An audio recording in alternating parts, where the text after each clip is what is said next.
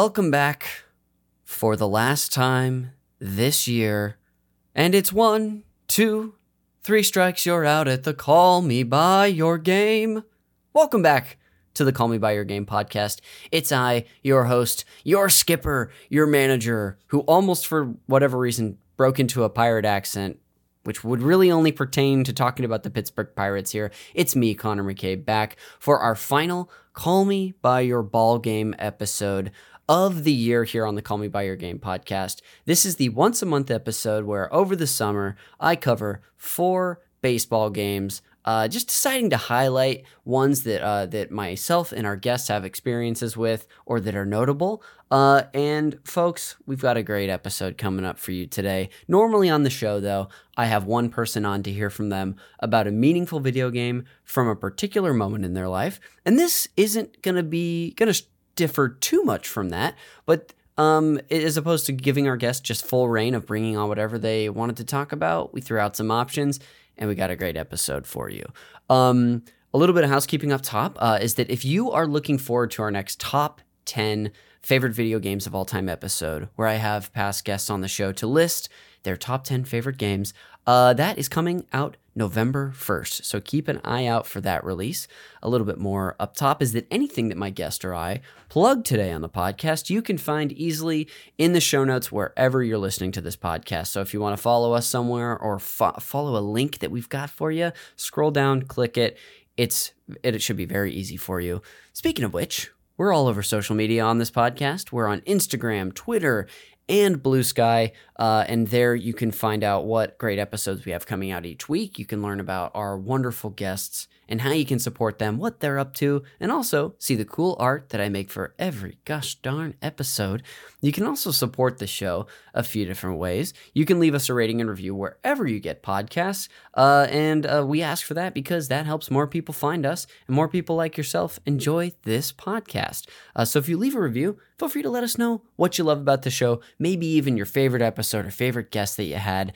If you leave that on Apple Podcasts, I can see those. They list those publicly, so I'll read it on the show to give you a little shout out and a thank you, dear listener. If you leave it somewhere else like Spotify, Google, Xbox, wherever you listen to your podcasts, send that to me. I'd love to read it. I can't find those publicly, so I need you to send them if you'd like it read on the show.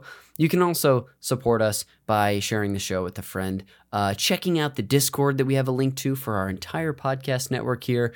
There's a link there if you want to have friendly, wonderful conversations with some nice people about video games or really anything. And lastly, you can check us out on Patreon. We're over at patreon.com/supernpcradio, where if you support us, on a once a month or monthly basis, you get bonus video game podcasts from myself and the lovely creators of this network, including our current Sonic Adventure Games Club, where we're going through that crazy game from 1999 with the fine-tooth comb over 12 weeks. And boy, it's been an absolute adventure. We're finishing that up right now.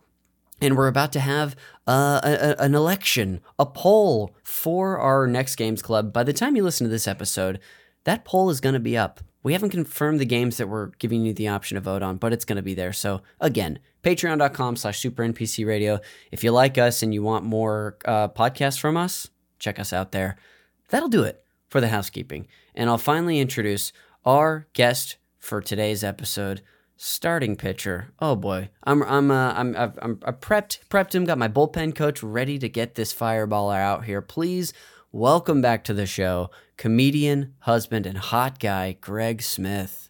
Thank you for putting me in, Coach. I do just want to say, not unlike my personal pitching hero, Joel Zumaya of the 2007-2008 Detroit Tigers, Whoa. I did recently play a lot of Guitar Hero, and so my fastball is pretty much shot. Curveball doesn't have much bite to it. I can pretty much only give you what I might call a half-speed knuckle today. Okay. I hope that gets us through it. I just want to be transparent from the jump. Hey, you know what? We're going to take what we have. It's the final game of the season. I mean, we're really just here for fun anyway. So, I think you're going to do the job, buddy. Thanks, Coach. You're welcome. Also, did Joel Zumaya injure himself by playing Guitar Hero?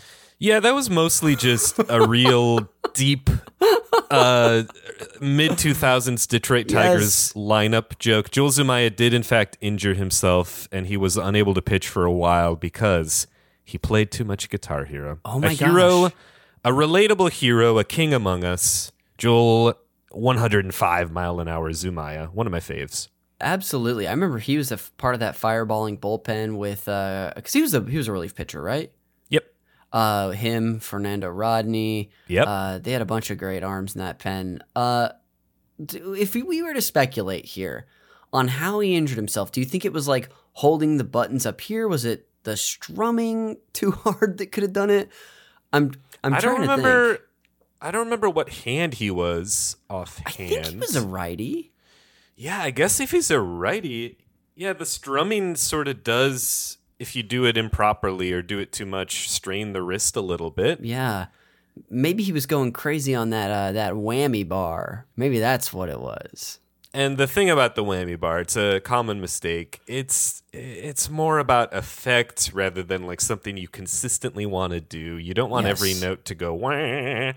Yeah. You got to deploy it sparingly. Not unlike Jim Leland should deploy Jules Zumaya sparingly. Man, we are just bringing us back to a fun age of Detroit Tigers baseball. Greg, I'm so happy to have you back at long last. Like we were talking before the show, it's been a few years since you've been on the podcast. You first came on to discuss Streets of Rage. I should have the episode in front of me, but it was something like episode 14 or 15. We recorded that in person. That's how long ago that was.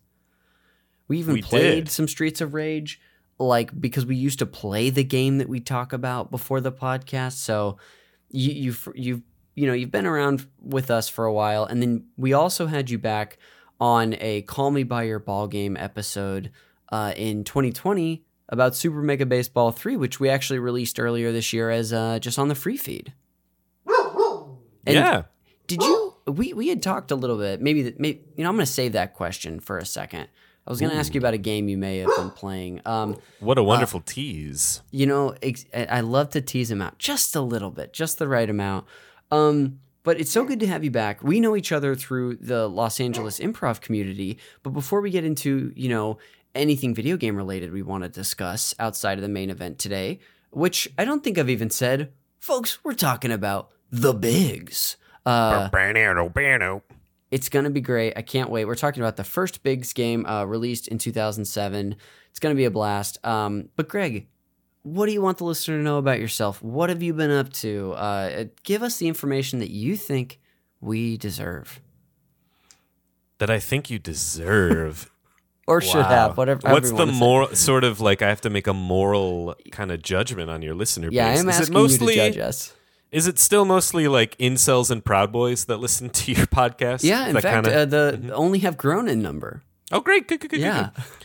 Well, you introduced me as a husband. I'm recently wed. Congratulations. Which was so fun and wonderful. Thank you so much. And in my newlywed state, I've been making a lot of like dumb musical comedy bits online that you can watch on TikTok or Instagram at Smith L. Greg.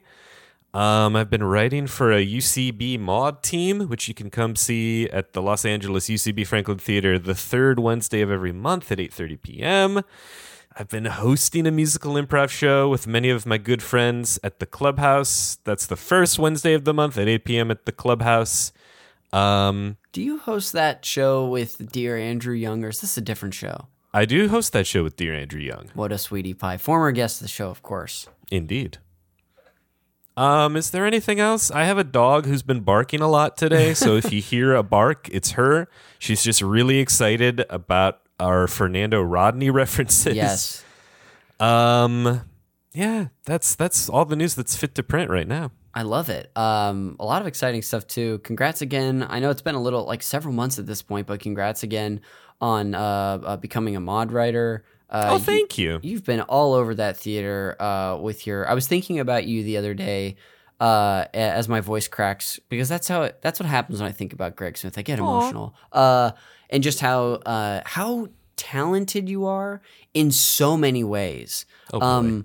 Like I think about like myself, and I'm like, oh, I'm proficient at a lot of things. But when I think of someone like you, and and many of our friends in the, improv community out here, like, you're not only a great improviser, but you're also an incredible musician and many, many other things. So congrats on, it was just an extended compliment, I guess is what that was. That's very kind of you to say. Thank you so much. It's, Hey.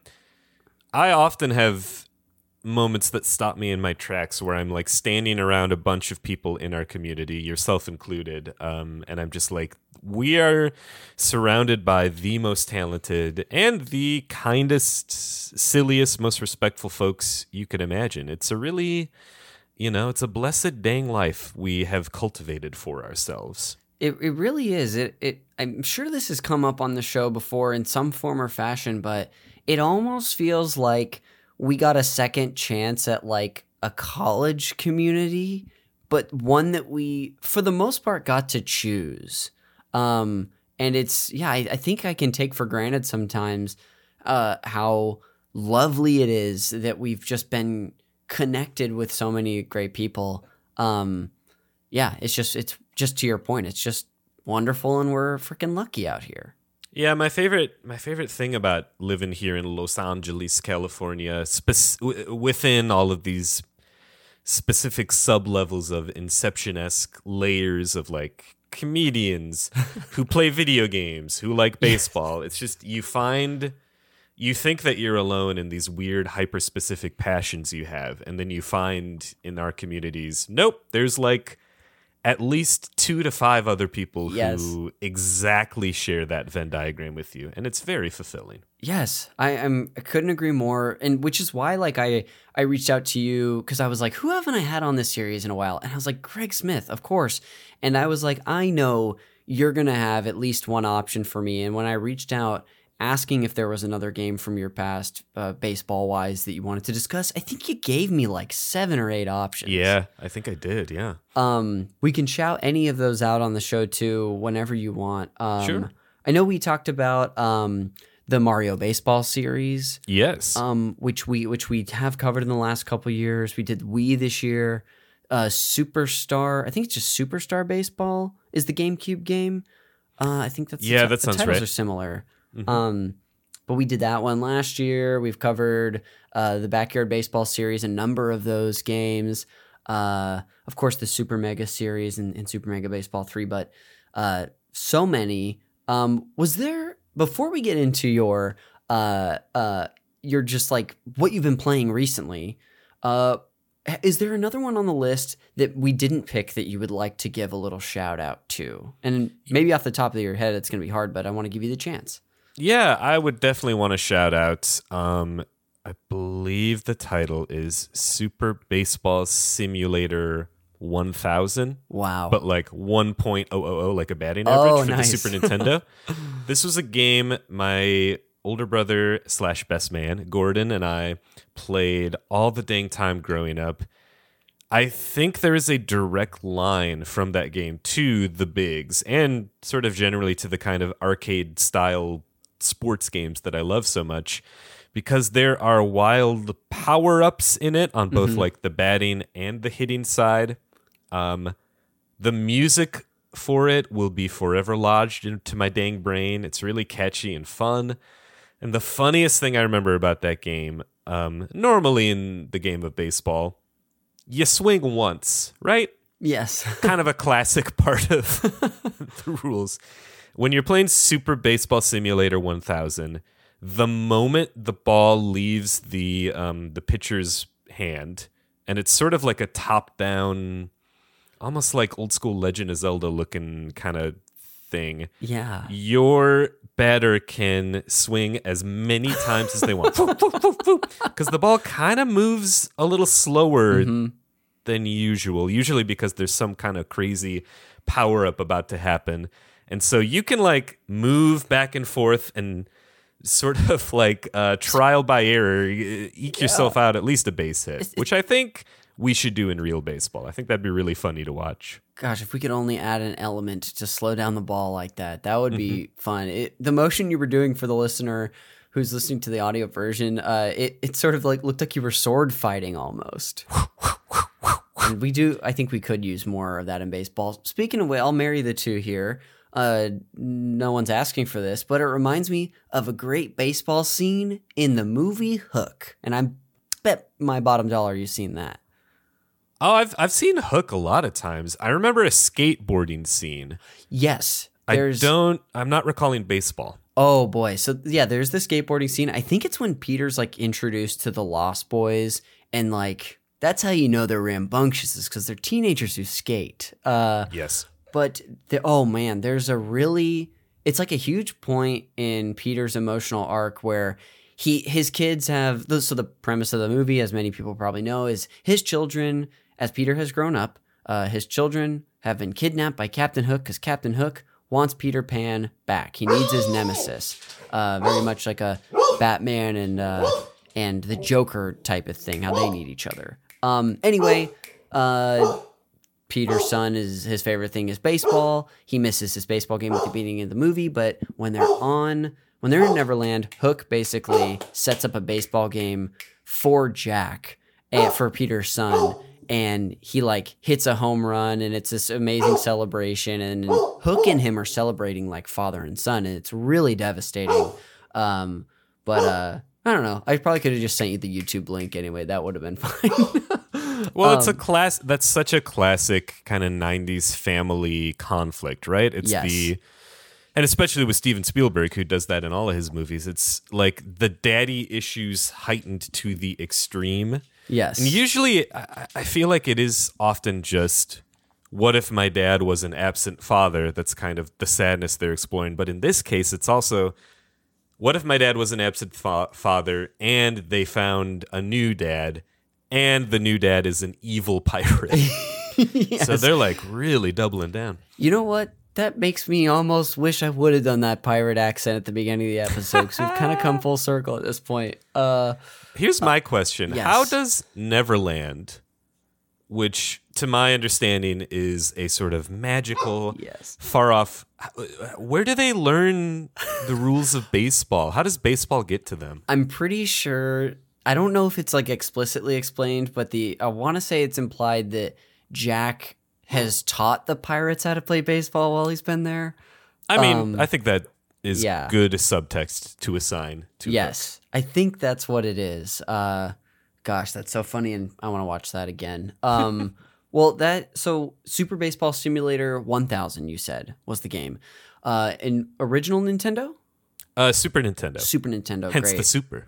Oh, I've got to look that up. That sounds fantastic. Full disclosure for you and the listener, I don't know if I'm going to bring this series back for another summer, because and maybe talking to you will actually change my mind. I feel like I've just sort of run out of like semi-interesting baseball games. You know, it's not for sure, but I've considered pivoting to like a football series or a basketball, but anyway, that's one that I might have to have you back to talk about if we do it.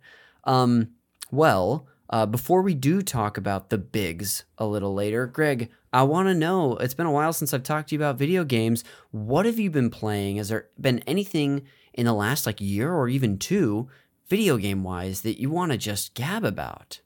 I mean, aplenty. There's so many. Right now, as my kind of wedding gift to myself, I pre-ordered, when it was originally announced, the new Mortal Kombat 1, which I have been having so much fun plowing through story mode in right now. Are you an MK head?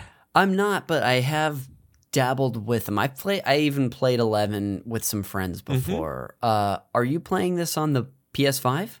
I am. Very cool. Have you seen the Switch version stuff? I have. It's really unfortunate. Yeah. It's really rough.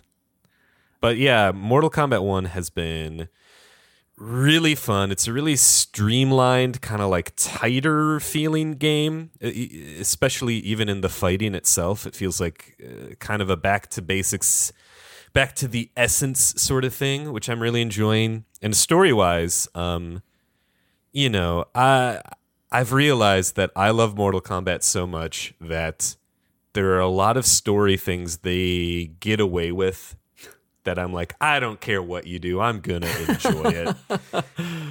which, often it gets very up its own butt and very complicated and sort of clunky exposition and Yes. nothing else.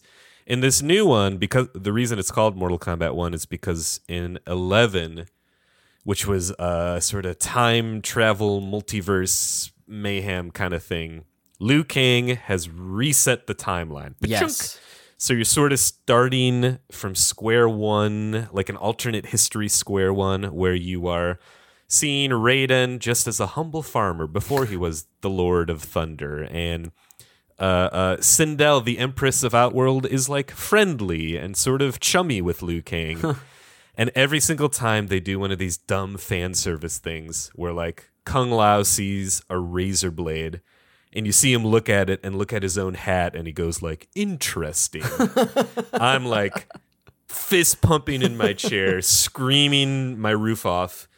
Whereas, like when they did that in the Han Solo movie, I thought it was so corny and dumb, but Yeah. Mortal Kombat just has me wrapped around its little finger. Oh, that's lovely. And that just came out within the last week, I want to say. Yeah, last week it did.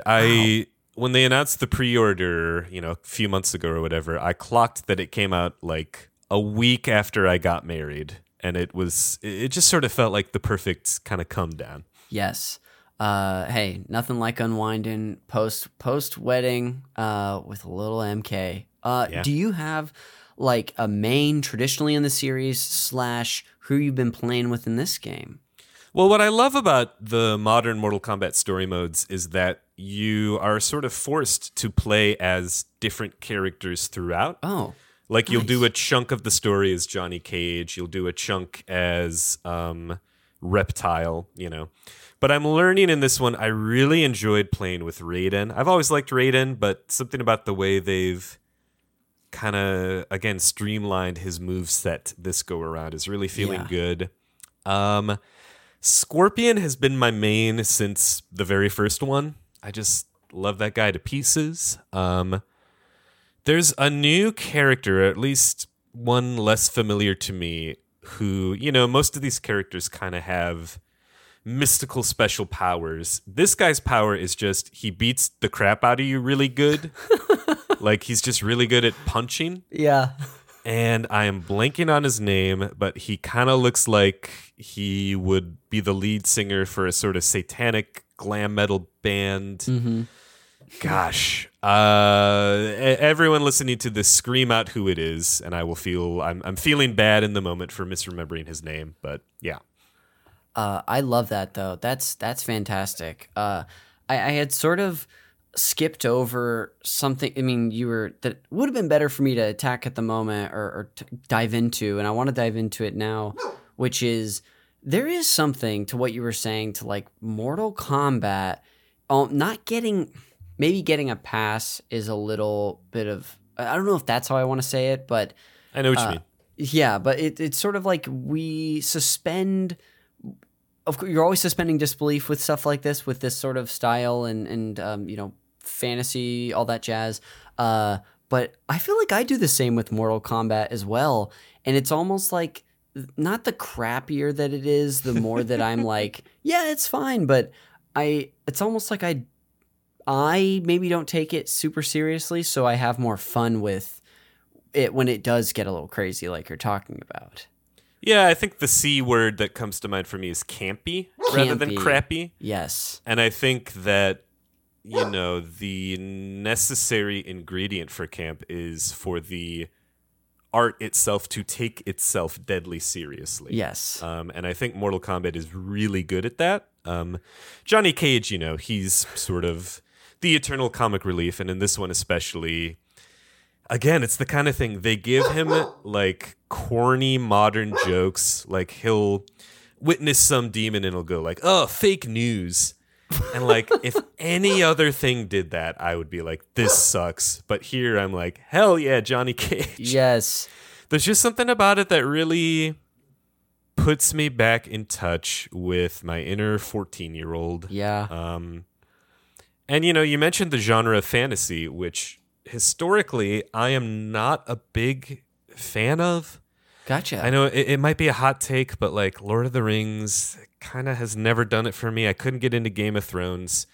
But Mortal Kombat is a fantasy series. Yeah. There's crazy realms and mystical mythologies and lots of arcane lore to get lost in. But I really think it's as simple as it is crossed with another genre that I maybe more traditionally love, the martial arts action genre. Yes. And I think because it crosses these two things together, which is an inherently very neat and invigorating trick to pull off, maybe that gives itself a lot of rope to get away with whatever wackadoo storytelling it wants to do. Yeah, absolutely. There's definitely something to that. I feel like I experienced that in my own like tastes and interests of like a sort of combination of unexpected elements, including some that I may not traditionally like, can change that. The last question I have for you about Mortal Kombat is, have you seen both the I think it's 1995 film? It is. Thank you, 1995. And did you see the most recent one as well? Connor, I'm glad you brought this up. If anyone knows me intimately, they know one thing about me, and that is that 1995's Mortal Kombat, directed by Paul W.S. Anderson, is maybe my favorite movie ever made. Oh, it's at no the way. very least a top 10 for me, top 5. My bachelor party was Mortal Kombat themed. Amazing. And as part of the festivities, we watched that original film, and I did like live MST3K commentary over it, which was so much fun. I love that movie so much. I watched it as a kid 8 million times on VHS. I think that it has such a neat screenplay. I think its story structure is really clean and efficient and sharp, and I'd be willing to bet watching that movie so many times is not a small part of why I moved to Los Angeles to pursue entertainment. The fights, I think, really slap to this day. You can tell that they're all really adept martial artists that they cast. It's so fun and funny, and all of the elements that, you know, are cheesy or campy are so endearingly so, in a way that just 100%. Like tickles me. Yeah. And then you compare that to the 2021 Mortal Kombat motion picture, which its first flaw is that there literally isn't a Mortal Kombat in it, yes. Which is pretty wild. But that movie, I think, is a huge miscalculation, kind of on every front. It introduces a new character, which kind of short shifts all the other characters that they still want to shove in for this fan service of it all, but then they don't have the depth that they have in the first film. The fighting in it is shot and edited, incompetently is the word I want to say. It's so quick and kind of chaotic. You can't really get a grasp on who's doing what to whom. It's all shot in these like low lit, dark. Maybe part of this was COVID related, but these sort of self-contained, ugly vacuums, whereas the original are on these like beautiful locations and sets. Scorpion in the new movie is really good. He's played by this actor called Hiroyuki Sanada, who is one of the best, actors kind of that we have working today, and he has been since the 80s and 90s. He imbues Scorpion with some depth, but man, huge misfire. I'm so like just excited that you had so much ready to go about both of those. Don't get me started. I love this. This is a plug for a different podcast I've done before, but I'd be willing to bet Leonard Smith Jr. or Quinn Boys, but they host a great podcast. Yes, they do. Have you been on Film versus Film? Do you know this podcast? No, I know of it, but I haven't been on it. Oh my gosh, we gotta connect you. We gotta make these get this Hollywood networking muscle working. But I went on that show 2 years ago, and we compared, or I picked between that Mortal Kombat 1995 and GoldenEye.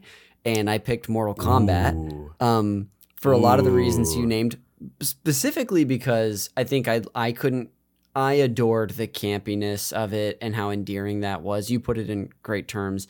And then when the new Mortal Kombat came out, there was also the latest James Bond film, No Time to Die. But on that time, I actually ended up liking No Time to Die better. Yeah, that's a really good movie, I think. Yeah, I really enjoyed it. Watched both of those when I had like the flu, but it was still great. Anyway, I was just curious because I've thought about the 1995 film so much recently in the last like 2 years. But thank you for letting me bug you a little bit about that. Before we, go to break, I just wanted to give you another chance. Is there anything else recently video game related that you've been playing that you're like, oh, I gotta shout this out before we scoot? I mean, just because it's been a minute, maybe I can like rapid fire a few that have really captured me. By all means, take your time too. The sequel to the game I was on last time to talk about, Super Mega Baseball 4, is out right now, and it's just as addictive, just as fun. They bring in kind of like classic MLB legends, so they're actual MLB players in it. I remember the first time I played, I think I texted you that I hit a 2-run homer off Babe Ruth. Yes. With like David Ortiz or something, and I was like, yeah, it's the best game ever. What are you going to do? I fell hard in love with Slay the Spire over the past couple years. Boy, that has gotten a lot of love on this show. Yeah, man. They put it for free on PlayStation Plus, and my now wife, at the time I was playing it, she likened it to watching sort of a monk meditate whenever she came in, and I was just sitting silently locked in. And I kind of gave myself a rule because the thrill of that game isn't beating it, it's trying to beat it. Mm-hmm. So I gave myself the sort of rule that the moment I actually slay the spire, I'm deleting it from my system and never playing it again. Wow. And the day I did beat it, I like screamed and yelled and made my wife Annabelle rush in. And then I did delete it, and I haven't played it since. It was a very there was something very beautiful about doing that. Mm-hmm. This sort of self-imposed finality of this game that could be played forever. Yes, truly. The last one I'll shout out is called Inscription. You play Inscription ever? I have not, but I am aware of it. Mm-hmm. But I will also say, I know there's I don't even want to say too much. I don't know too much about the game, and I'm happy about that because I'd like to dive in at some point. What do you think? Inscription, crypt being spelled like Tales from the Crypt, Inscription, is the kind of game that you should know not much about. It starts, it is a roguelike deck building game like Slay the Spire. But it goes on a lot of storytelling shifts and turns and very meta-textual sort of form-breaking moves. It's a really kind of disquieting, scary game to play, but it's also really darkly funny. Ooh. It is a wild ride, and I highly recommend people play it and don't read anything about the plot. Just let it wallop you.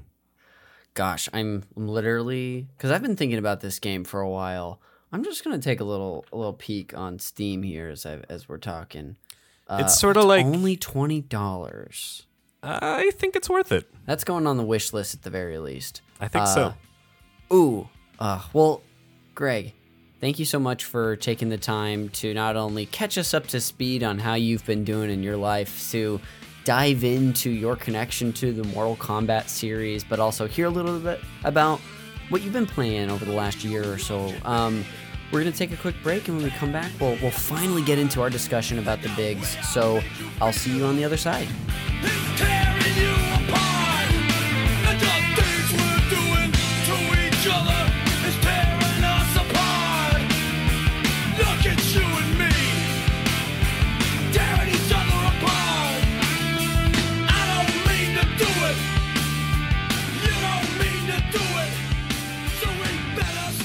Welcome back to Call Me By Your Game. Of course, folks, you already know this is the final Call Me By Your Ball Game episode of the summer. where, I mean, as we're into September already, I discuss a baseball game with a wonderful guest or two. Today, we're back with Greg Smith. Hey there, pal. Hi. During the break, I looked up the Mortal Kombat 1 character whose name I'm tragically forgot. His name is Raiko. Shout out to Raiko. Raiko. That character, is that the character who has his own life going on and then gets sort of dragged into the universe? In the game, at least in this new timeline of the game, he's from the jump one of General Shao Kahn's right-hand men. Okay. He's ready to knock heads, to overturn Outworld's tenuous diplomacy for the sake of power and leadership. And I'm remembering, I think I was remembering something else you were talking about. This is the character who is really good at punching and stuff. Yeah, his main power is he's good at fighting. Well, he has been just dragged into the right world for that one. Mm-hmm. Well, like we've talked about, we are today discussing the bigs. And I'm going to do a little table setting for us. And if there's, any additional bullet points or pieces of info, Greg, that you want to include before we talk about our personal histories and just our full chat about the game, the floor is open. Otherwise, I'm just going to monologue for a second. The Bigs is an arcade-style baseball video game released for the Xbox 360, PlayStation 3, PlayStation 2, I didn't know about that, the Wii, and the PlayStation Portable. It was released in June 2007 in North America and in October in the PAL region, but only for the Wii in the PAL region. A sequel, The Bigs 2, was released on July 7th, 2009, so about 2 years later. These games, specifically the first one, features what we are calling outrageous visuals and intuitive gameplay mechanics, according to Wikipedia, focused on stylistic rather than realistic design and gameplay featuring power-ups and turbo. It has also given the game of baseball a more street feel to it. And I'll say, just so I know we're going to dive into this a little more, to give people an idea, it feels like this game feels like to me, it's not quite like the NFL or NBA streets of the baseball world. If anything, that was probably Slugfest. But this is like if Slugfest and MLB 2K had a kid. It's got arcadey elements, but there are enough realistic elements that sort of ground it. I mean, how would you tweak anything I just said? Well, I think you maybe nailed why this game spoke to me so much when it came out. I opened this whole dang thing by going in hard on 2007 Detroit Tigers specifics. Yes. This game came out in 2007, and around that time was a bit of a maturation in my appreciation of sports, especially baseball. I think, growing up, I always preferred the hard arcade bonkers Looney Tunes style of sports video games, like Super Baseball Simulator, like NBA Street, one of my other kind of all-time favorite games for the GameCube. But then I started to really enjoy and be invested in real baseball and the real players and stuff like that. And I think the Bigs, like you just said, is the perfect combination of some of that arcade style with some of the realism, or at least true to life. Mythology is the wrong word, but that's what I'm going with. And so I think it was sort of the bullseye of my interests at that point. Okay, perfect. Well, that's starting to make even more sense. I'll finish up just the table setting by saying that the game features online play capability for up to 4 players. But not for Wii. You say not for Wii? Not for the Wii, if I recall. I think you're right. I don't believe there is. I think it would have just been probably the PS3 and Xbox games, maybe the PSP. Yep, exactly. It says right here, online play not compatible on the Wii. The last detail is that the St. Louis Cardinals first baseman and my favorite player of all time, Albert Pujols, is on the cover. So at the very least, I knew that when I bought this off eBay for, I don't know, roughly $10, that I could just have a nice image of that Pujolsian mighty swing right there. Which, this is funny, that this game came out in the year 2007, just fresh off several months before was when our two favorite teams faced off in the Fall Classic. So only fitting that the two of us are here today to discuss this game. I would love to get into first, Greg, how you discovered this game, if you remember. And I also want to give you extra leeway to, if you want to elaborate on any of you were talking about your baseball fandom at the time and maturation, if there's any details you want to include, you've got permission. But yeah, how'd you discover this game? Man, I feel like at the time, the Blockbuster sort of walking distance, just far enough that you kind of worked up a bit of a workout to walk there. Totally. I feel like it was still open and I was still renting video games from them. That checks out for me. And I feel like it was probably, maybe I had heard about the bigs in some Game Informer style magazine I was reading at a friend's house or something like that. But often at that time, there was a lot less effort or intention with checking out games. It was a lot more, for me anyway, strolling down the aisle at Blockbuster and kind of being like, this looks interesting. Yes. So I'm pretty sure my first experience with the game was a rental. Oh, cool. And I would have been in my basement just outside of Detroit, Michigan. My cold basement, which is very nice for the humid summer. And the Wii controls, I remember vividly, this was kind of one of the first, still maybe among the only games where the waggle motion controls I had so much fun with. Yes. Swinging felt really good. Running the bases, you absurdly nunchuck and Wiimote up and down like you're doing the monkey. I strained and sored up my wrists doing that. Yes. I had so much dang fun. And I kind of knew I immediately had to buy it. Yeah. Okay, awesome. So wow, the I don't know if it's rare for people, but the sort of I guess it's like a company or a game's ideal is even if people rent us, they're going to want to buy this sucker. I think so. I think that's how I would approach renting a game. Yeah.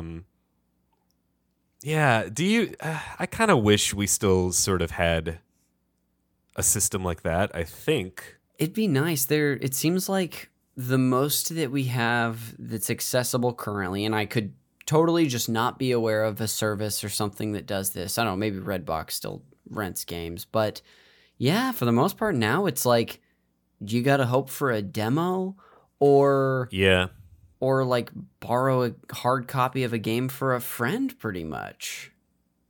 Yeah, it feels like the game industry has really shifted into you're just gonna buy it. Yeah.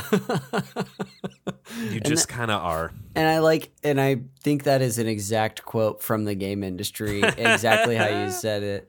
You're just gonna buy it, you just kind of are. Yeah, I think there's a lot to that, which is funny because I still would say that I've got, whether it's optimistic or not optimistic, hopeful. I believe in the rental / demo idea or what the spirit of that is, because I, as recently as Pikmin 4 coming out, was hey, I think I want to play it, but let me play the demo. Yeah. The demo was a blast. I bought the game the day it came out. Yep. And maybe I am one of the, maybe I am in a small percentage of people who would be willing to do that, but I think it's possible. No, that's exactly how I wish every game functioned. I'm such a huge demo fan. I think I did that with the newest Kirby game. Oh, cool. And what was it called? In the Lost Kingdom, the Kingdom, Forgotten Land. Forgotten Land. Yes. They released a demo for that, and I just head over heels fell in love with it, and I bought it immediately. And that game's amazing. It is really amazing. It's really fun. You know, there's also, I suppose there's been instances where, like, the PlayStation Plus store will offer either a demo or a trial of a game, and I will play it for however long it lets me, and I go, that scratched the itch. Yes. Need to experience this fully. But I think especially for either single player kind of story driven games or arcade games that are just that addictive and kind of surprisingly deep, I think that system definitely helps more than it hurts. Definitely. You do bring up a good point, though. There's been times where I've tried a game and been like, well, now I know that it's not for me. So yeah, a lot to unpack there. Do you remember? And I know we're doing a little bit of the history part for you, less of the game itself. But do you, as far as you know, was it just like you sort of vaguely remember, like, oh, then I bought it and then just had the game after that point, or does it stand out more vividly for you? Well, I think at the time I would have had to save up money in some way. Because I was like a junior in high school. So I was probably working some odd jobs or chores here and there. And I feel like I would have had to have gotten it from the Best Buy in Madison Heights, Michigan, which I still go to when I visit back home. Awesome. So again, there definitely was a sort of, I guess it's kind of like the Bigs is the perfect combination between arcade style and realism. Mm-hmm. My experience with owning a game back then was kind of the combination between casual, why the heck not, renting it from someplace, and okay, now I really, really have to work at like getting enough money to go get this game that I want, and I have to really make it worth my while by playing the absolute heck out of it. Yes. Which is another, these days, not to be like old man yells at cloud about it, but these days, people give you like every single game ever made at your fingertips if you subscribe to a PlayStation Plus or what have you. And I find myself kind of not playing anything as a result of it often. Mm-hmm. There's just a lot more. I think I will always be the kind of I'm obsessed with one thing at a time video gamer. I just think there's more like ownership and sort of personal affect to that. Yeah. I can relate to that too. And I can especially relate to like I think I always forget, but we're like just about the same age because I would have been a junior at the time too. Or maybe sophomore turning into a junior. I said that like I'm evolving into a new Pokemon, and maybe that's what it's like. But that time for me, and I'd be curious if you can relate to this, it was like the first time that since I had really got into gaming that I was way more casual about gaming. And I think it, comes at a time in your life where you're maybe starting to have the first bit of like autonomy and choice in your life to fill time with the things you would like to, that you're going to make a priority. And for me, while I was still definitely playing games, like games weren't the priority. So like, yes, I hit Guitar Hero 3 and I played the bejesus out of that game. Me I too. also would still be there for like the Zelda or the Mario that came out, but everything else was like, it would have to just like hit me at the right time, or a friend would have to introduce me to something, because I also wasn't seeking it out, and B, like you were saying, you had to, or at least we did, you had to come up with the dough for these games, Yeah, I think at that time I was realizing the more specific passions and things that maybe fulfilled me rather than, were agreeable ways to spend time, let's say. For me, I think that was probably when I was really getting into like being a pretentious cinephile. Yes. And like going to the art theater and sort of, I remember it was a huge deal for Christmas. My parents got me a Netflix DVD subscription around that time. Whoa. So I was like renting all of these weird, like gnarly genre films from overseas and all of this kind of nutso-butso stuff. But video games for my friend group at that time, and to this day, we still sort of play games over the internet. We try to once a week. That was one of our base sort of realities for hanging out. Cool. We would always go and hang out in someone's basement and for 4 to 6 hours at a time, just kind of jam video games into our eyeballs. So there is now a lot of nostalgia and happiness thinking about that time. And maybe even around the present tense when I was that age and I was still sort of playing video games like nonstop. It was more in pockets. And while I was doing it, I was feeling nostalgic for it simultaneously because maybe I knew like this is changing. Yes, yeah. My relationship to this is changing and it's for the better, but like this is also really fun and very simple. It's like your final week of high school where it's like over, but you're in it sort of thing. You can feel the winds of change. You've really stumbled onto something, just something interesting. And I don't think a topic we've maybe talked about as much, or just like this general idea of that like almost present nostalgia, maybe we'll call it. Yeah. But gosh, that's really fun. Did you play this game, The Bigs itself? Was it like a solo game? Was it a group game? I'm curious to hear. Well, that's the other thing about maybe the changing winds of this video game period in my life. My friends did not necessarily share an affinity for real sports, let's say. Mm-hmm. So we played Mario Baseball all the dang time. And other kind of goofy sport, Mario Kart, Mario Golf, all of those goofy sports games. Mario Strikers was a huge one for us. But I feel like they weren't, like maybe we played it on the Wii a little bit just for the novelty of playing it with the controls. Mm-hmm. But it was sort of a mutual realization that it wasn't necessarily for them. Sure. So it turned into mostly a solo experience for me, where I would kind of take a team through a series or whatever it is.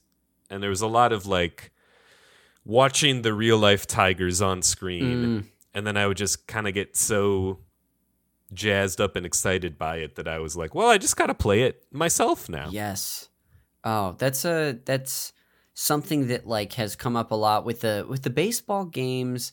That, I mean, in general, just baseball games, which is part of the reason why I do this series, or I've done it 3 out of the last 4 years, is that I can relate to that so much of being such a huge baseball fan, and like I can't get enough, so I've got to go have my own season and my own stuff going on, sometimes with the teams that I'm rooting for on screen. So that makes so much sense, and that's kind of how I would say the majority of my experience has been playing baseball games, but sometimes they've been shared. I would love to know, let's talk about the game, but if stuff from like your past comes up and like any experiences you remember with it, I would love to hear. First of all, I for some reason didn't expect you to have played the Wii version, which is the version I've played, as you can see from the case behind me.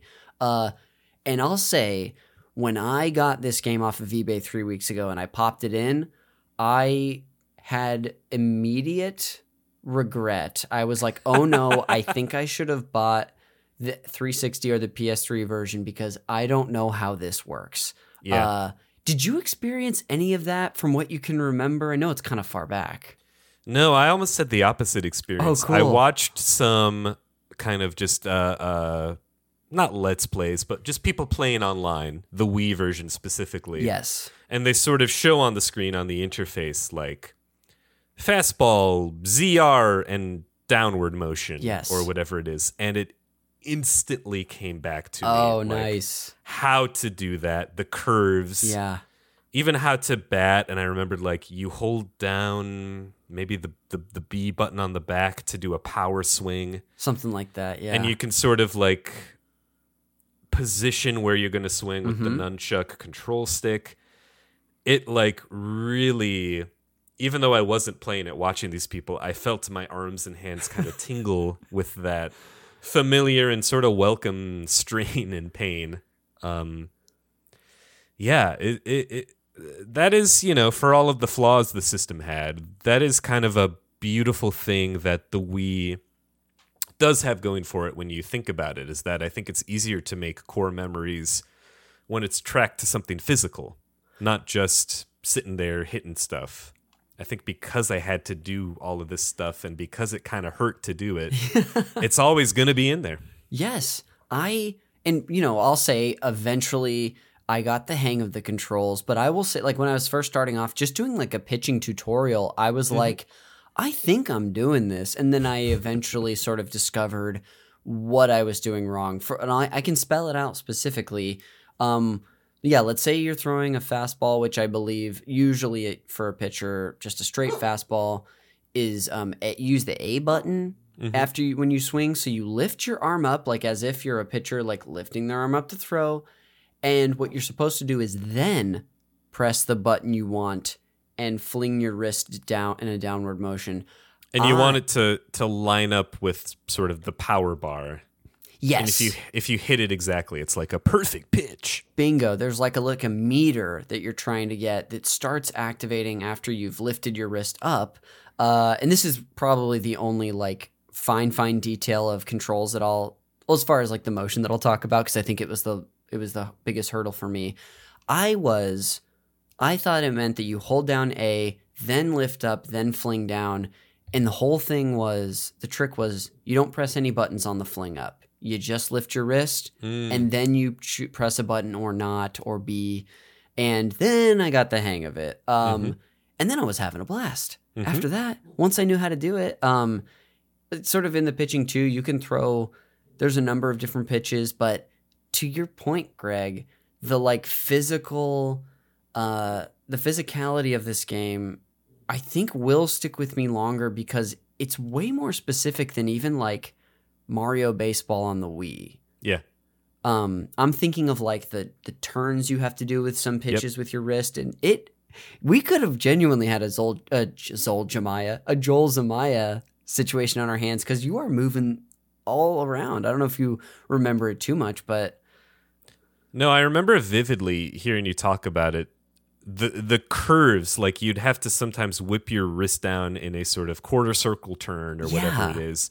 And I spent so much time trying to perfect the timing of how much of a quarter circle whip do I need to do for it to, the ending of the motion, quote unquote, to line up with the power bar I'm supposed to hit. Yes. And I remember sort of realizing, it doesn't exactly one-to-one intuitive line up where I think it should. So I need to do it like a little earlier or something like that. Yeah. And every time I hit it, I would like hoot and holler in celebration. It feels good to throw one of those like perfect pitches where it hums, whether you're throwing like a fastball, a slider, your like nasty splitter.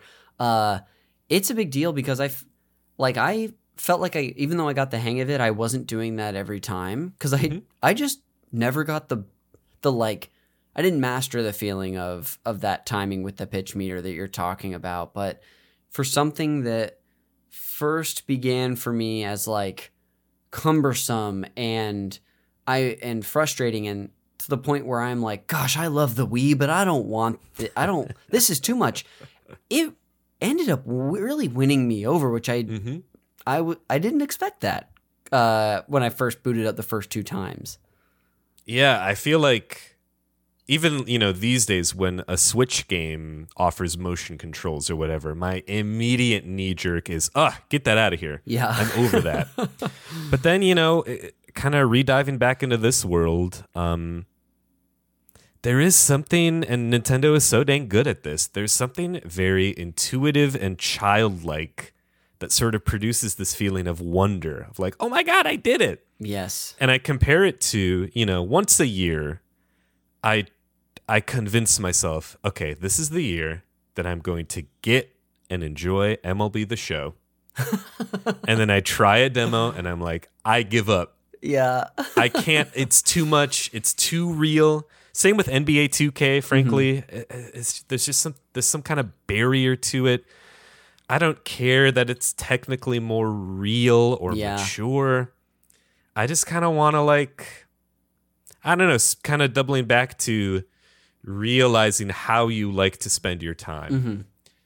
You know, time is so, by definition, fleeting. If I'm going to spend my leisure time with a video game, I kind of want to get it really quickly. Yeah. And my sort of barrier of entry is becoming, or my tolerance of patience for surmounting a barrier of entry is becoming lower and lower. And just watching this Biggs gameplay again made me go, oh my God, I could play this right now. Yes. And that is such an underrated sensation to chase after, I think. Definitely. I have to give the game credit. Again, I know I've been sort of harping on this point, but I went from, not enjoying it, being confused, and then really actually being impressed by the amount of detail. For being an arcade-style baseball game, and the controls, I'll say, for someone coming into this, they are not, not every bit of the controls, depending on if you're running, hitting, pitching, they're not a one-to-one from what you might expect for most arcade baseball games. Running is very wacky. You sort of It's very wacky. I think you press there's a few ways you can even run too. From pressing the little D-pad on the Wiimote to then I think that might pick the runner and then you point to the base you want them to go with the joystick, or I might be switching those, but running I still never fully got the hang of, but I at least could do it. So you could actually take extra bases or score when stuff was happening. But they even introduced, like you were talking about, the waggle of simulating you kind of running, moving your arms up and down. So I will say once I got that out of the way and the gameplay was not the hurdle anymore, boy, did I just grow to really like this game. I've got some stuff I want to talk about from my couple weeks experience. But what do you remember about your experience? Were you playing with the Tigers back then? Did you do this rookie mode where you created a character? Walk me back. Yeah, I did do the rookie mode where I created a character, and I did have him play for the Tigers. Yes. I believe he was a shortstop. Now we're talking. What's that? I said, now we're talking. Now we're talking, baby. I feel like, and I do this to this day, whenever I have the opportunity to create a character, I kind of make them look like a cartoonishly exaggerated version of me. Love it. And then I give them a dumb, modified version of my name. Yes. So Grimples or Little Grungus or something like that. I don't exactly remember the name I gave my rookie, but it was somewhere in that world. And I remember feeling very proud the more I would raise his stats up. Oh, yes. It's awesome. And if I recall correctly, I wanted to make him a speed demon. Mm. And so I waggle-runned like Fred Flintstone's feet. Goodness, in the summer of 2007, I must have burned 9 bazillion calories from my wrist movements alone, waggling Lil Grungus to steal second. And I remember vividly, I would make a connection, a contact hit. It would be a traditional grounder. The third baseman picks it up. For any baseball player in the world, they would just immediately jog. Everyone knows it's an out. And I would just rush my dang wrists. And sometimes I would steal a base. Yes. First base that way. Where I'm I know I shouldn't have gotten that. But goodness, did it feel good. I love that. You had brought up the first thing I want to say is that I created a character in a very similar way for this game. I think it was the arcadey nature of it that spoke to me because I played many like sort of more simulation style baseball games where I've tried to, like we just did an episode on NCAA baseball 2006, which was like a part of the MVP series. Yeah, I remember that. It was the first college baseball game they ever did, and I created myself, and I tried to make myself like as close, because I do play baseball currently, so I was trying to create myself like as one-to-one as I could. But for this game, I was like, oh no, this is Con McBig.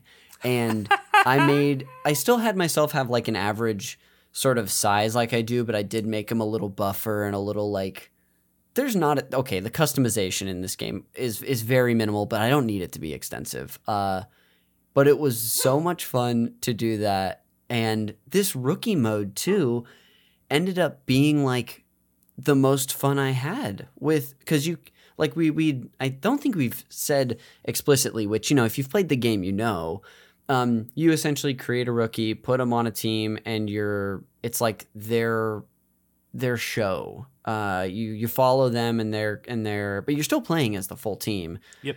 There's just challenges, and you can improve your rookie stats, which isn't something you can do with other players. And I found myself, I wanted to tell you, I put myself on the Oakland A's, who I've always had an affinity for, and I still am just so. I don't know if it's official that they're moving, but it feels pretty much. It feels bad, yeah. Yeah, which really sucks. What's happened to that franchise in the city of Oakland, but I put myself on the A's because they're decent in that game. They're not that good, and I love it because when you're playing this mode, the announcer Damon Bruce, he's like a baseball announcer from the time, they always focus on the rookie, and they like really give you a big cinematic moment. I don't know if you remember any of those details, but they really focus in on your character. I do remember that, and I feel. Can you refresh my memory? Like, because if you give yourself a name that is particularly weird, that they don't have sort of pre-recorded, like if the announcer recorded the 50 most common names or whatever. Yeah. How do they get around that? Do they just keep calling you the rookie, or? In my case, yes. They didn't have like, obviously there's no Mick Big, but I wonder if I would have been like Jones or even Smith, like if they would have had that like stock name possibly. Yeah, I don't exactly remember, but I do remember those cinematic pops. Yes. And I especially found it funny because I feel like my character's face looked silly. Yes. And so every time it would just zoom the heck in on my dumb little shortstop, it just really got me. Yes, and I would doubt that because I felt the same way about my character, my big goofus that I made. But and I'm sure they didn't intend for it to be, they probably intended for it to be more epic than goofy, but I loved how it worked out. I found myself too, which is like this is like what I would do playing wiffle ball in the front yard with my best friend growing up. Like when my character would come up in a big moment, I do everything in my power to like make him succeed. So one element of this game is as you're playing through a game against another team, the better you do, whether you're getting strikeouts, outs, base hits, scoring, you have a meter that builds up. Yeah. Gosh, I need to have it off the top of my head. I don't remember the exact name. I might be able to find it. But once this meter fully builds, you can basically hit like a guaranteed home run where your player hits like a missile that goes through like a part of the stadium and breaks some glass. So you better believe I saved that for moments where either we had a couple runners on base, but almost always when Cons McBig would come up to that. He's got to get his stats up. That's just good money ball, you know? Yep, that's the way it goes. I watched one of those recently in those Let's Plays, and it like does that 80s action movie thing where it shows the same action rapid fire from 3 different angles. Yes. Whack, whack. And then the one I saw, it just zeroed in on the home run pole. Ding! Oh, really? And it is just so, you talked about, is it epic or is it goofy? And I feel like in that era, maybe as far back as like the mid 90s, maybe even like with Mortal Kombat 1, epicness and goofiness were sort of the same, or like people didn't care if it was so outrageous and so quote unquote badass or epic or whatever that it turned the corner into goofy. And when I compare that to something in the same genre like The Show, or out of genre like the new Call of Duties, which I do still enjoy quite a bit, you can just tell they have gritted it and grounded it to a morose degree at times, where it's like you're playing a beige, you're almost playing a version of the world that is less interesting than the actual world itself. Yeah. It almost feels cynical. And I feel like games like the Bigs and like Nintendo's general purview remind you that there is a lot of dang beauty and wonder in the small things of life. We're just kind of turning them up a little bit and showing you, you know? Yes. And like, I think to what you said, like this ended up being a great fit on the Wii and for Nintendo. If as much as we've talked about, this came out on other platforms, but like, I feel like, I mean, I'd be curious to hear from someone who played this on, you know, with a regular controller. Like, did they have as much fun? Was it as interesting or not? I don't know if you had anything to say about that. I also watched, I watched Wii gameplay, and then I also watched someone play it on either PS3 or PS2. Oh, gotcha. And so it showed, when it shows the pitches, it shows the controls you have to do it. And Yes. It showed like X downward motion, circle upward motion. And I thought that is inherently less fun. Yeah. I suppose you have more control over that, and it feels more like a traditional video game experience. And for some folks, that's what they want. For other video games, that's what I would want. But for this particular slice of controlled chaos or fun realism or whatever kind of Venn diagram intersection the Bigs lives in, I just think you want to have that level of whimsy inherent in how you play it. Yeah.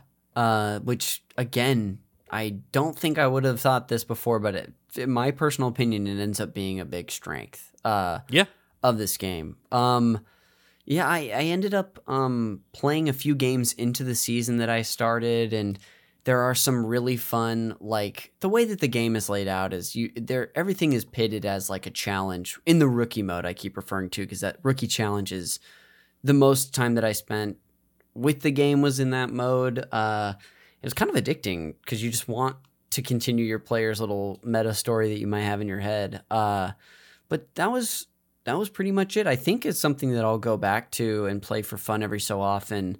But is there anything else, Greg, about the game itself that you wanted to speak to, whether it was like the gameplay, something you might remember from your experience? I just wanted to open it up to you before we sort of wrap. Yeah, I remember vividly, I don't know about you, but my experience with video games tended to be, like I said earlier, I would go to the basement of my suburban Detroit home, and it tended to be either a solitary or a me and my friends kind of experience. Yeah. My parents kind of not wrote it off, but they were just sort of like, yeah, Greg's doing whatever it is he's doing. They're laughing, so we're happy. Yeah. And I remember kind of vividly, I was playing the Bigs, and my dad came downstairs, I think, to do laundry, and he came in and he was like, what is this about? You're playing a baseball game? And he was very in that traditional masculine way, sort of interested / proud or whatever. Yes. He didn't sit down and play with me, but he did do that classic I'm a dad interested thing where he stood and he folded his arms and he watched. And I think the whimsy and the silliness of the waggling and the hitting and stuff like that maybe was a bit of a barrier of entry for him. But I remember him asking me specific questions about whatever pitch I was trying to throw or whether it was a contact or a power swing. And then, he went back upstairs. It wasn't like a huge moment or anything, but I remember that being a very nice moment of empathy with each other, where we're not necessarily... He's not going to go buy the Bigs shirt and start his own rookie mode or whatever it is. And I'm not going to appreciate baseball in the exact same way that he is, but we sort of like saw each other, and I really appreciated the game for allowing that to happen. That's wonderful. Not a nice little moment of brief moment of connection in that basement. That's great. I think the last thing for me was just I don't have anything poignant to share. I just have a couple of details that I forgot that I wanted to share about the game. And one was that when it came to pitching, I love pitching in a baseball game. As a pitcher, it's fun to like see how well does like a plan translate in my head to the game itself. I will say for this game, like a lot of baseball games, the pitching ended up being a lot of fun. And I will say that while maybe my strategies were effective, I found that if I could just nail those perfect pitches, it really didn't matter because they were just nasty and hard to hit. And on the other end of this, of the like, I guess the side of the coin, is that something I found fun is when I really got the hang of the hitting and we were just pounding another team. If you could like hit another pitcher so well that they would lose pitches as they pitched. Yeah. Do you remember this element of this game? I do, yep. Yeah. It was really fun. So you kind of were rewarded extra for hitting a pitcher well to where their options became limited. So I remember I was played a game against the Yankees where we were just mashing Andy Pettitte, and his fastball was gone, his slider was gone. So all he had was like I want to say a changeup and a curveball. So I was like, okay, I can just look off speed and this isn't going to be quick. So then it was just a fun little element of the game that they introduced, just a nice wrinkle. But yeah, that's pretty much our chat about the bigs. Before we go, I don't always have these for the Call Me By Your Ball Game episodes, but I have one fun fact I want to share with you. Yes, we're diving in to the Fact Me By Your Game segment, where I share a fun fact about my game, or the game that we've brought on with our guest today. This is really brief, but I have this fact titled, "Doesn't Canada Have Enough?" So, when this game was released, there was actually a limited edition Canadian version exclusively sold by something called Future Shop and Best Buy. In the game, Minnesota Twins first baseman and former MVP Justin Morneau was featured on the cover of the game, which I did see a couple of these copies on eBay, actually. And I remember wondering if it was because there was a second The Bigs that came out, like we talked about in 2009. I'm sure you're semi-familiar with Justin Morneau being an AL Central foe. Mm-hmm. I am. Yeah. That's really it. They released an alternate Canadian cover of the game with Justin Morneau, who is, as you could guess, Canadian. It's interesting they didn't pick like a maple leaf, or not a maple leaf, goodness, a blue jay. Yeah. That I'm just thinking about that now, but I guess they're like, well, I guess we'll pick someone who's actually Canadian born. Yeah, that's really all I had to say about that. Anything to add, Greg? No, I had no idea that existed. Being from Detroit, I would go to Canada sort of often. Oh, really? And I had family that lived in Windsor. And I often watched sports games in Canada with my Canadian fam. But yeah, they never mentioned the Morneau edition. Trying to do my Canadian accent. Oh, they should have. Justin Morneau. I just tried to do it, and it was almost Irish, so I guess I won't try. Yeah, mine felt Liverpudlian a little bit. And I loved it. Well, that'll do it for the Fact Me By Your Game segment, and that will bring us to the end of the show. So before we go and plug whatever we want on our way out as the sun sets on the 2023 Call Me By Your Ball Game series, thanks again for joining me, Greg. This was so much fun to get a chance to connect with you again and have you on the show and just hear from you about this game. Oh, it was such a pleasure. Thank you for having me. Of course. I know we plugged a little bit up top, but where do you want the listener to find you? What do you want to share with people today? Yeah, you can find me at Smith L. Greg on all the dang social medias. Yeah, and if you're in LA, come out to the UCB Theater with third Wednesday every month for some fun sketch comedy. I don't know, be good to each other. Yeah. Can I plug the concept of altruism? Is that fine? Hey, go for it, pal. You're the guest. Yeah, I'll just plug sort of like being in the moment, you know what I mean? And sort of like taking things one step at a time, and sort of meditation, and just anything that makes me seem like the best guest, sort of the most enlightened guest. Yeah, so That's what I want to plug. Whatever gets you there to seeing Greg in that light, we're going to go ahead and say do it. Yeah.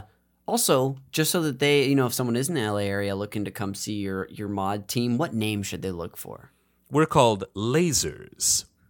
Love it. Just like the shots that you hit in this game. With That's right, baby. The likes of Brandon Inge or Placido Polanco, Magli Ordonez. I remember a lot of that Tigers team, so I could probably Magli Ordonez, a little Cabrera. I think he was still on the team Wow. even then. Yep. I'm sure you could pitch with Justin Verlander. Pudge Rodriguez. Is Cameron Maybin on that team, or is that later? It's not ringing a bell. Okay. Anyway, Greg, thank you for joining me here, and I'll put all those links in the show notes. And I'll go ahead and just close it. Put the link for enlightenment in the show notes. Yeah, to dictionary.com. Great. Well, I'll go ahead and just close us out with some plugs of my own. The cover art for Call Me By Your Game is done by Glenn J. You can find him and his great work on Instagram at glenn.jay. This show is edited, produced, and the music that you heard at the top is done by Jeremy Schmidt. If you want to give him a little tip of the cap, a thank you for the work he puts into this podcast, you should check out his show, Video Games, a Comedy Show. Fellow mod writer, Jeremy Schmidt. Fellow mod writer of Love Seat. We got mod all up on this podcast. You can find me on social media at Connor_McCabe on Twitter and Instagram. I'm just at Connor McCabe on Blue Sky if you're on there. I stream on Twitch quite inconsistently, and I'm in one of those periods where I haven't streamed in over a month. But if you want to follow me there, you can at twitch.tv/cons-is-cool69. And lastly, folks, like I told you, if you like me and the conversations I have with people on this show about video games, you're going to love what you find over on Patreon at patreon.com/supernpcradio, where if you support us at the $10 DJ Toad tier, which is where over 95% of our patrons are at, you get 3 bonus podcasts per week. That includes the Games Club that I talked to you about, that's on every Friday, and a version of this show where I have people on to discuss a game in a more of a panel style, the co-op series, which Greg was on for Super Mega Baseball 3 many moons ago. If you're listening to this, there's already an episode about Super Monkey Ball 2 that came out the previous week. I love those games. We just played through them, through number 2, almost all the way. We didn't quite beat it. It gets extremely hard, but boy, it's a fun arcade experience. Yeah. On the Cube, too. On the Cube. It's great. The listener could see what you were putting up there. But yeah, coming for the month of October, we're going to be doing an episode on the game Firewatch. So if you're a Game Pass subscriber, it is free for you if you want to play along. And so if you subscribe to our Patreon, you can hear that episode. Those are monthly. Again, you know where to find us. That'll do it for this episode of Call Me By Your Game and the Call Me By Your Ball Game series for 2023. We will see you on the next one.